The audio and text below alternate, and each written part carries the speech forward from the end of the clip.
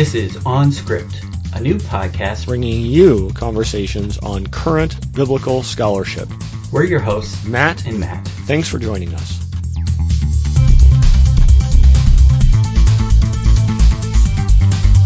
And welcome to the inaugural On Script podcast episode.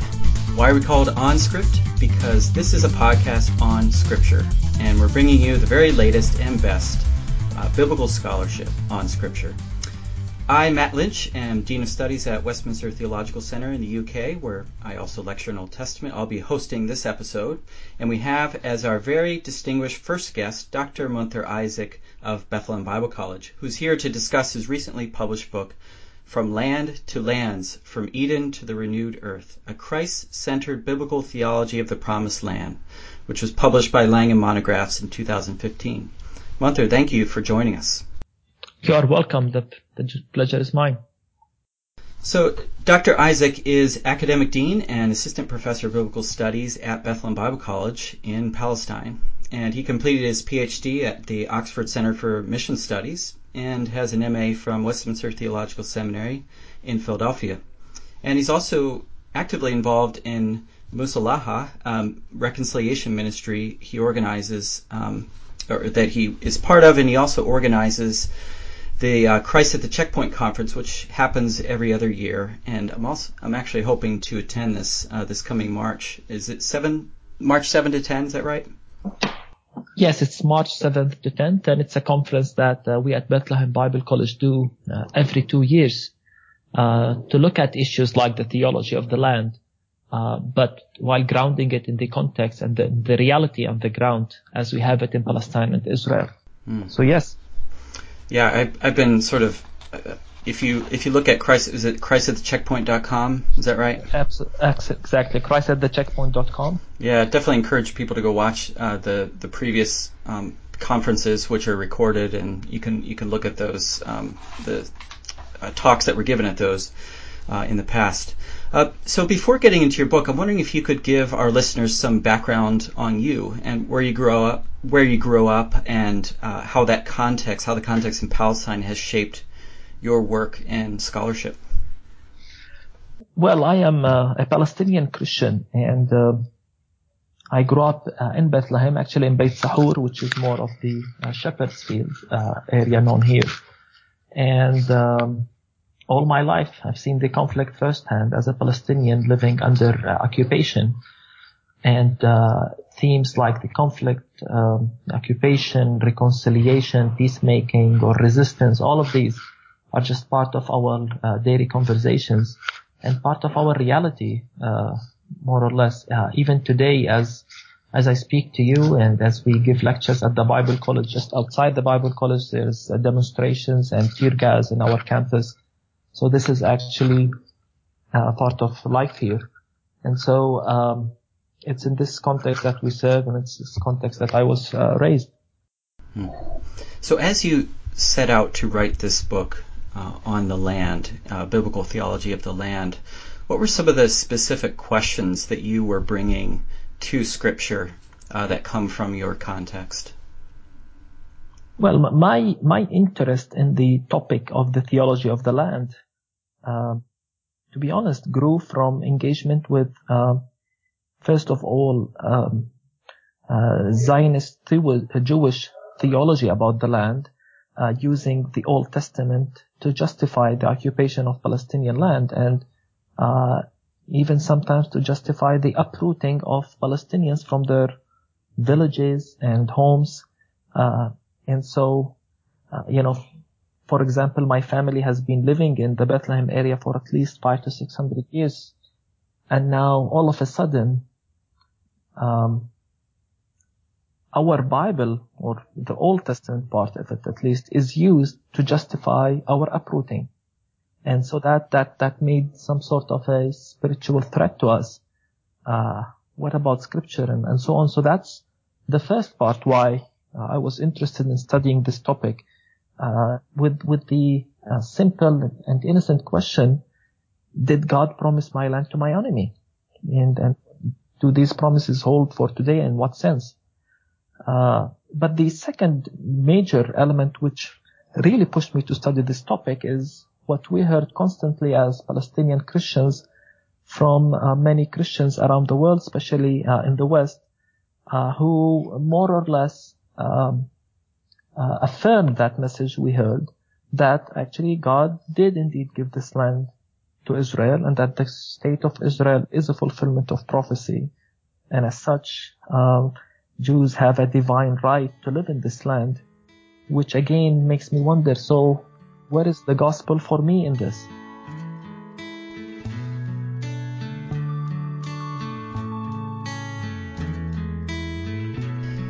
So I'm wondering if you could give our listeners an overview of your book.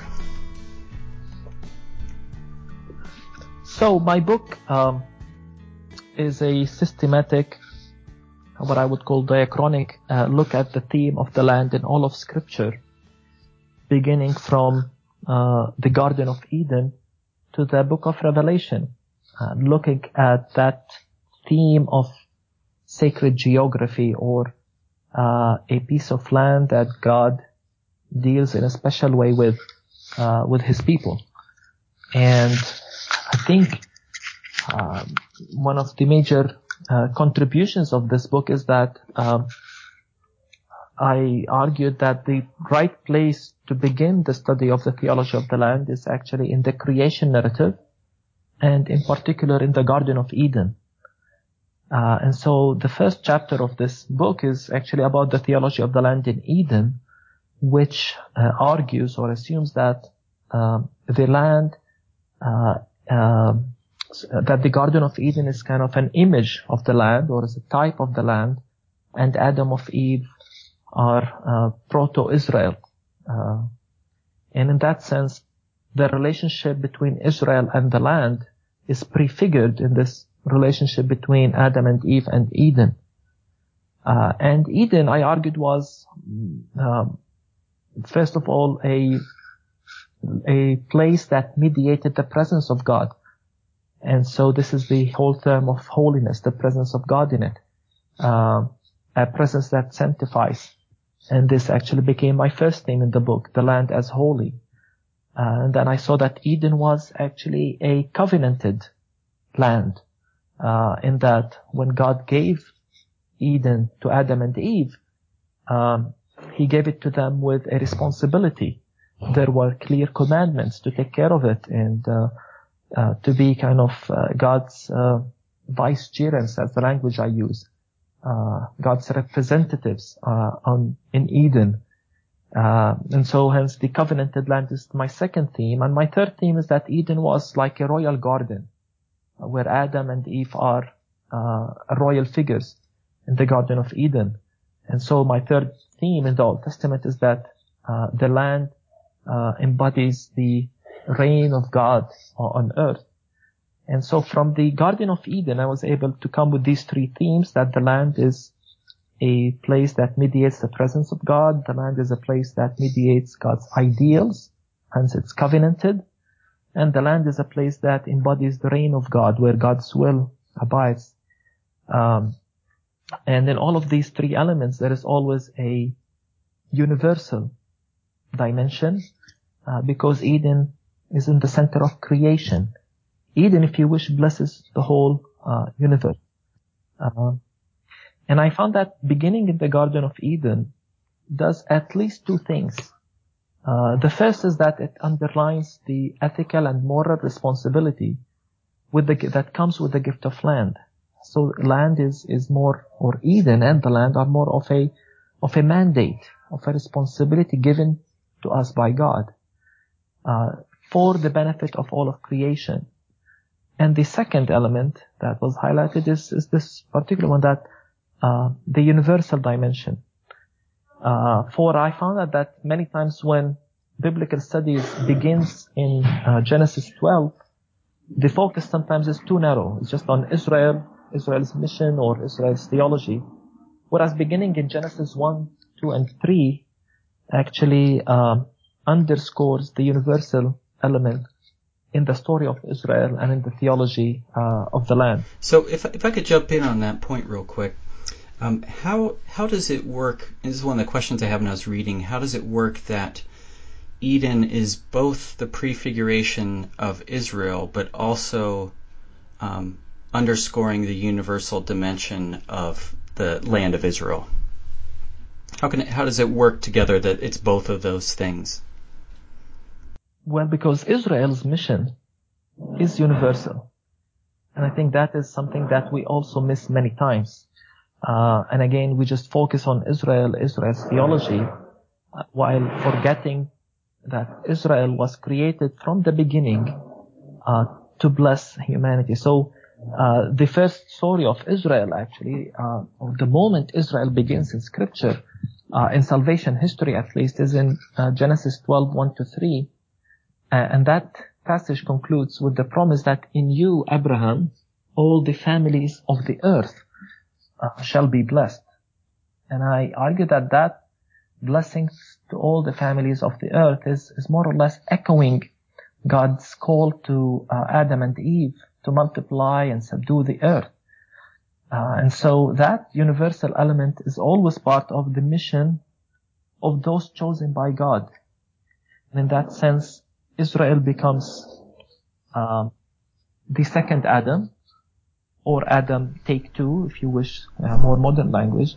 2.0. Yes, it's God's attempt to redeem humanity at all cost. And so what Adam failed in, which is basically bringing order to the universe as God's representative in Eden, now Israel is supposed to fulfill, bringing order to the universe from the land of Canaan. So on that theme, one of the questions I get a lot when I teach Old Testament is why God went with a very particular specific people at that point. Is there any logic revealed to us in Scripture regarding the choice of one specific family, one specific nation, as opposed to kind of the restart that we get in Genesis 9 with Noah and kind of all humanity again? I think that it's a good question. It's a question that typically our students ask here. Why Israel out of all people? And of course, in their mind, they're thinking of the modern situation or of the current reality. And I think if you just look at Scripture and look at Genesis 11, the whole story ends with all these nations scattered around the earth. And so God looks at the field and just picks one. And why that? I mean, if he had picked another family, we would ask the same question. And so it's left to God's sovereign will, if you wish. And interestingly, there is nothing in Genesis 11 or 12 that actually tells us why Abraham. Just it's in the will of God. Later Abraham has to earn it, more or less. I mean, when he is tested, when he is commanded to give Isaac as a sacrifice, I mean, that's a different story. But when he was chosen in the very beginning, there is nothing. And I think the same applies with why Isaac and not Ishmael, why Jacob and not Esau. And I think the question is, it's God who's calling the shot here. It's not human will. It's not human. Nothing we merit, nothing we do that merits that election. Yeah. So one of the things that you highlight in the book, and I thought this was really helpful, was that while on the one hand the election itself is unconditional, there are conditions attached to the possession of the promise, or the possession specifically of the land given to Abraham and then Israel, and that's really important for biblical theology of the land. Yes. I think that in biblical scholarship, often there is this dichotomy between whether the blessings were, or the promises were conditional or unconditional. And I think I argue that actually the Bible comes with a new concept of a gift that comes with conditions, or that it's the same. It's one coin with two different faces, and we cannot separate. It's a gift, but it comes with conditions. And that is important because at the one hand, it underscores against the gracious nature of God. But on the other, it underscores his his ethical nature, that he's a God who demands that his people behave in a certain way that reflects his image, the image of justness and kindness and mercy. And by the way, you mentioned the word possession, that's when I would argue that it's because of this that the land never actually becomes a possession of the people of God. It's always a mandate. It's always a responsibility or a duty. Walter Brueggemann came with this concept of mandated land, and I agree 100%. In that, even when the land was given, Leviticus 25 and the whole laws of the Jubilee, actually God reminds Israel, it never becomes yours. It's given for the benefit of the community. It's given so that its resources are shared equally, but you should never sell it because it's not your property, so that you make it kind of something that you gain from, something that you become rich even from. So you talk about, and I don't know if you picked this up from Beale or if just you sort of agree with him, but he talks about the idea of Eden expanding. And so you linked the notion of Eden from chapter 2 of Genesis with the call to fill and subdue the earth in chapter 1 of Genesis.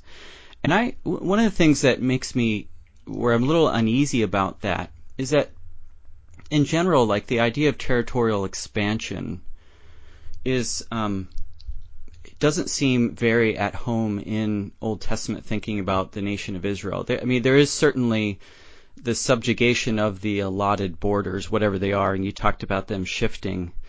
But the idea that Eden, that this idealized place, which is then sort of taken up in Israel, would expand to cover the earth, seems like a kind of Babylonian, Assyrian vision of world domination, where in the prophets you actually have the vision of the nations coming to Israel to learn a different way, but there's still that plurality of different nations. And so rather than expanding to cover the earth, Israel serves as a model to be replicated throughout the earth. What do you think about that? I think you're right in that. I think what I try to emphasize more is the idea of influence, that Eden expands through its influence, not necessarily the borders.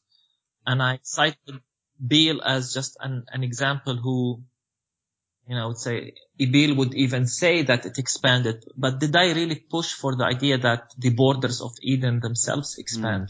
Well, I'll have to go back and look, but you do use the language of expansion. And I think, but you also talk about Israel as a model and to be replicated. And I just felt like those two things maybe were collapsed, and it would be helpful to distinguish the kind of expansion through influence from border expansion.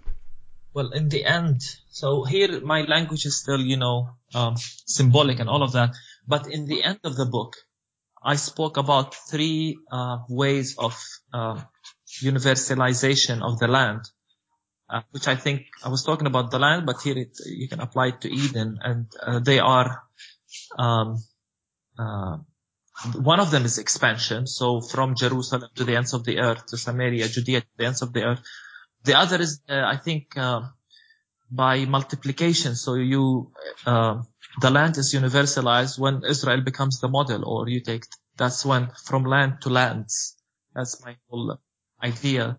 So universalization by expansion, then by multiplication. Well, I forgot the word I used. And the third one is universalization and the consummation. So that's when the whole new earth becomes one big land where God reigns. So it's not necessarily expansion. It's more that we need to go beyond the borders of Eden or Israel. God's reign is not confined to that narrow area. So one of the things that is always in my mind as I'm hearing you talk and then reading through the book was, what are the points of contact between the work you're doing in Scripture and your context? And one of the things that came up a lot was this idea of conditions for maintaining the land. as a gift or as a temporary possession. Maybe possession is the right word. So what are some of the specific conditions for land retention that you feel have the most modern relevance for you and that are maybe overlooked by, say, Zionist Christians or Christians of a dispensational leaning? In my book, I'd argue that there are, just for way of classification, three themes that were emphasized that break the covenant. The first is, worshiping God and idolatry and just worshiping God alone. The second has to do with the Jubilee laws and the Sabbath laws.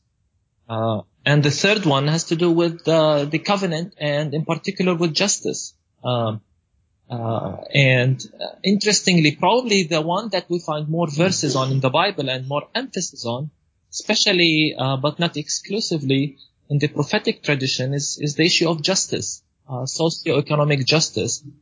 And in biblical terms, the emphasis was on four categories: the poor, the orphan, the widow, and the sojourner. And it's how you treat those four categories that determines whether, let's use biblical terms, the land will host you or the land will, vomit you. That's language of Leviticus 18. And by the way, I definitely want to connect this with the current situation right now in Palestine and Israel. But this is by no means exclusive to this land. I think this applies to any land. That's part of my New Testament. Yeah. I feel that these themes of the theology of the land were universalized. And so what I say is actually applicable to England or to United States and anywhere in the world. So I feel that justice is sometimes ignored. I feel that issues like equality and socioeconomic justice sometimes are overlooked by many Christians, where we feel that's just part of our Christian charity because we're nice, we do it. But actually, we need a more holistic approach, and actually that's one of the things I hope I accomplish in this book is showing that the mission of the people of God is a whole package that includes the emphasis on socioeconomic justice, bringing God's ideals on earth. It's not simply about submitting hearts to God, but about submitting societies to God and whole structures to God. And so as I look in Palestine and Israel, the question of justice is absolutely very important to us. And there is a lot from our perspective as Palestinians. There's a lot of injustices happening on the ground, a lot of land confiscation quite strong by Israel confiscating Palestinian land. There are laws that discriminate between certain ethnicities or certain nationalities. And so these issues, I believe, at the heart of the theology of the land. It's not just, we need to be nice as Christians, but if any theology we have discriminates or ends up giving different rights to two different peoples, I think there's something absolutely wrong with that theology, and it's definitely not biblical. So moving then to your argument regarding the New Testament, because this is, I think, where for a lot of Christians maybe, interpretations differ, and where I think your work is really helpful and important. So some people argue, let's say on the kind of dispensationalist Zionist camp, that the promises of God to Israel regarding the future possession of the land still obtain. Okay, so that's on the one hand, there's that group. But then even for those who see the church inheriting the promises to Israel, some of them say the promises of the land have been spiritualized. And you're actually resistant in your book to both of those approaches. I'm wondering if you could comment on both of them and why, or explain your alternative. Well, with the first one, arguing that the promises of the land are valid to Israel, I would argue ignores the New Testament argument or the New Testament claims that Jesus is the fulfillment of Israel he continues the story of Israel. He embodies Israel. The story of Israel finds its culmination in him. And as such as the new Israelite, he inherits the land, making now when he, the famous claim in Matthew 28, all authorities on earth and in heaven has been given to me. I think that's an important verse for the theology of the land. When Jesus says, now I complete the story of Israel, all the promises of God find their yes in Jesus.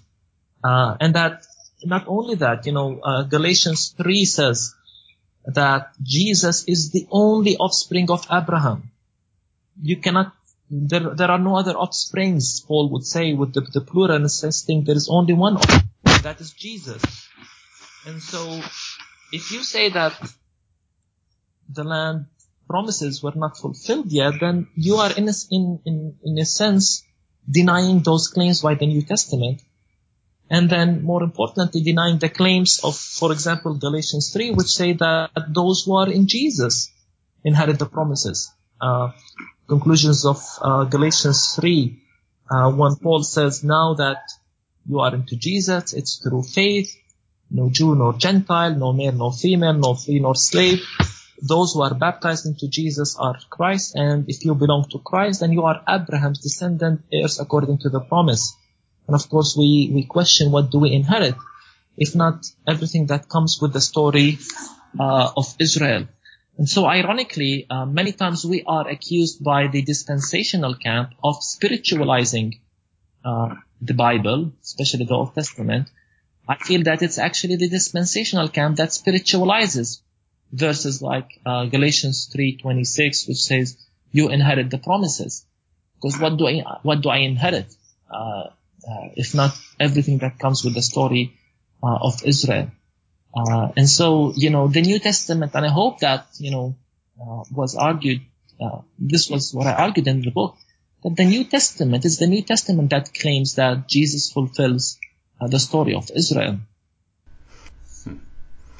Yeah, and you also make the interesting point I had never really thought about, that the sort of entry into the land idea is accomplished right on the cross, and even Jesus' words to the thief next to him, that today you will be with me in paradise, linking back to Eden, is a kind of reopening of Eden as a possibility for the people at that point. That's the kind of, and I was also thinking of the verse in Luke, I think it's 9, where Jesus is on the Mount of Transfiguration talking about the exodus that he's about to accomplish in Jerusalem. So there you have the kind of exodus and land entry happening right there in the Passion and Crucifixion.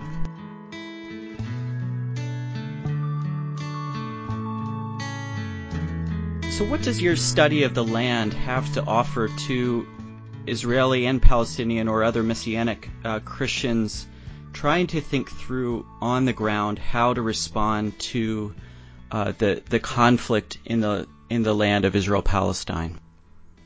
I think the theology of the land that I articulated aims to bring God's ideals and ground them into reality. And so the theology of the land becomes the sphere where God's will, purposes, even ideals are implemented. And so this is the original land where it all started. And this is, I argued, the model where that the church should kind of copy everywhere in the world. So how much more should we do it here? And so that's why I spoke in my book about this idea of a shared land theology, in particular in relation to this particular context we find ourselves in. Whereas we promote, we speak of a theology where the whole idea is that we have to share the land equally as God's people. In other words, there should be no exclusive language, no privileges to any ethnicity or religion when it comes to living in this land. So this whole notion of a shared land brings everyone to equal grounds. As human beings, all of us created in God's image, we're all under this mandate to take care of the land and bring God's ideal. And as such, the church plays an integral role. Yes, we are a minority here, but we have to continue to be that prophetic role, a prophetic voice that challenges authorities and calls for justice and peace. And as Palestinian Christians, we have often insisted that there will be no peace unless the occupation ends, until the occupation ends, and that is actually the path we envision for justice and for peace. So justice leads to peace. The end of the occupation leads to peace.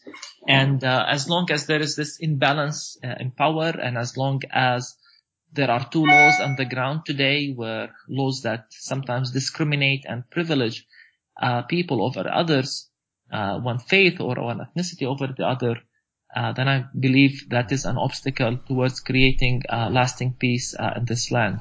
So in the space between now and the possibility of the occupation ending, what do you see as the primary role of the church with regard to the disputes over the land?